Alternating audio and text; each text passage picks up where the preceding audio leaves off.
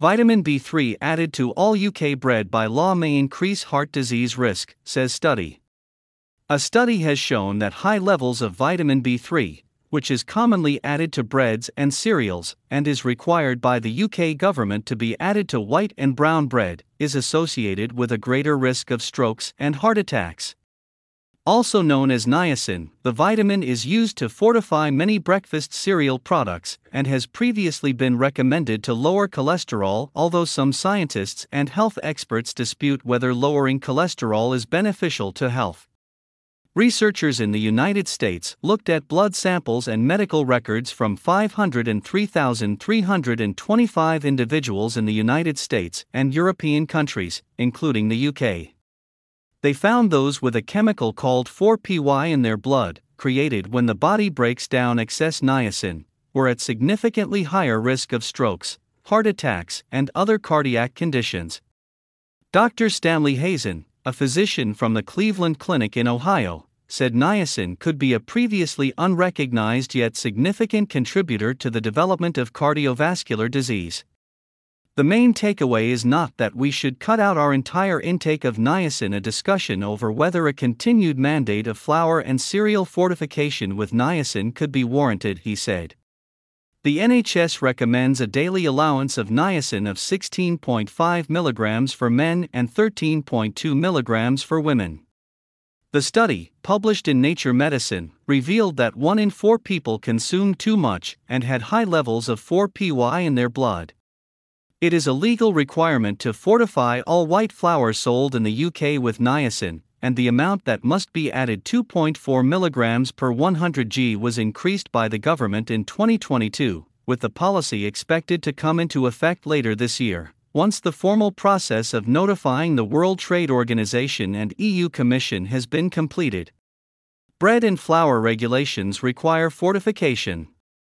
The Bread and Flour Regulations of 1988 lay down labeling and compositional standards for bread and flour, and specify that 4 vitamins and minerals must be added to all white and brown flour: calcium, iron, thiamine and niacin, with folic acid set to be added soon.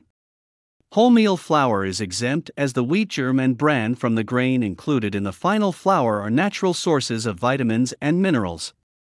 There is no legal requirement to bolster breakfast cereals with vitamins and minerals, but makers can voluntarily do this in line with government guidelines, and manufacturers often market their products as being fortified.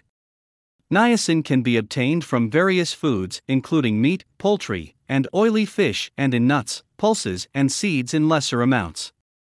A deficiency of the vitamin can cause a potentially lethal condition called pellagra, with wide-ranging symptoms said to include skin and mouth lesions, anemia, headaches, delirium, and even, if left untreated, death. Many countries other than the UK mandate the supplementation of niacin in certain foods, as well as the addition of other vitamins and folic acid, which is said to prevent birth defects, although some studies have suggested there could be risks to high folate levels, including autism. However, niacin deficiency is rarely seen in developed countries, and it is generally associated with poverty, malnutrition, or malnutrition secondary to chronic alcoholism. Dr. Hazen said, niacin's effects have always been somewhat of a paradox. Despite lowering cholesterol, the clinical benefits have always been less than anticipated. This led to the idea that excess niacin caused unclear adverse effects that partially counteracted the benefits of cholesterol lowering. We believe our findings help explain this paradox. This illustrates why investigating residual cardiovascular risk is so critical.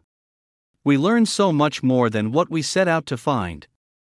Niacin deficiency very rare in developed countries. It's thought that everyone's tolerance for niacin is slightly different, and that excess niacin can be expelled in the urine, but overdoses can also cause flushing and liver damage.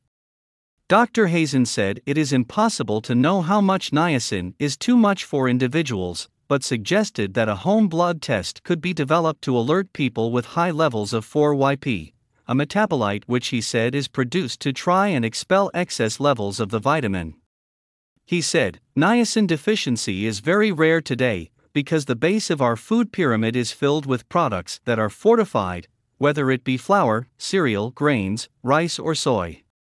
Those with high levels of 4pY should cut back on the carbs and eat more protein and whole foods, more of a Mediterranean-style diet. He said that niacin used to be prescribed in high doses to individuals with high cholesterol levels, adding, even though it lowered cholesterol, it didn't lower the risk of heart attack or stroke. It raised the question, what else was niacin doing that counteracted the benefits? We think we have found the answer here.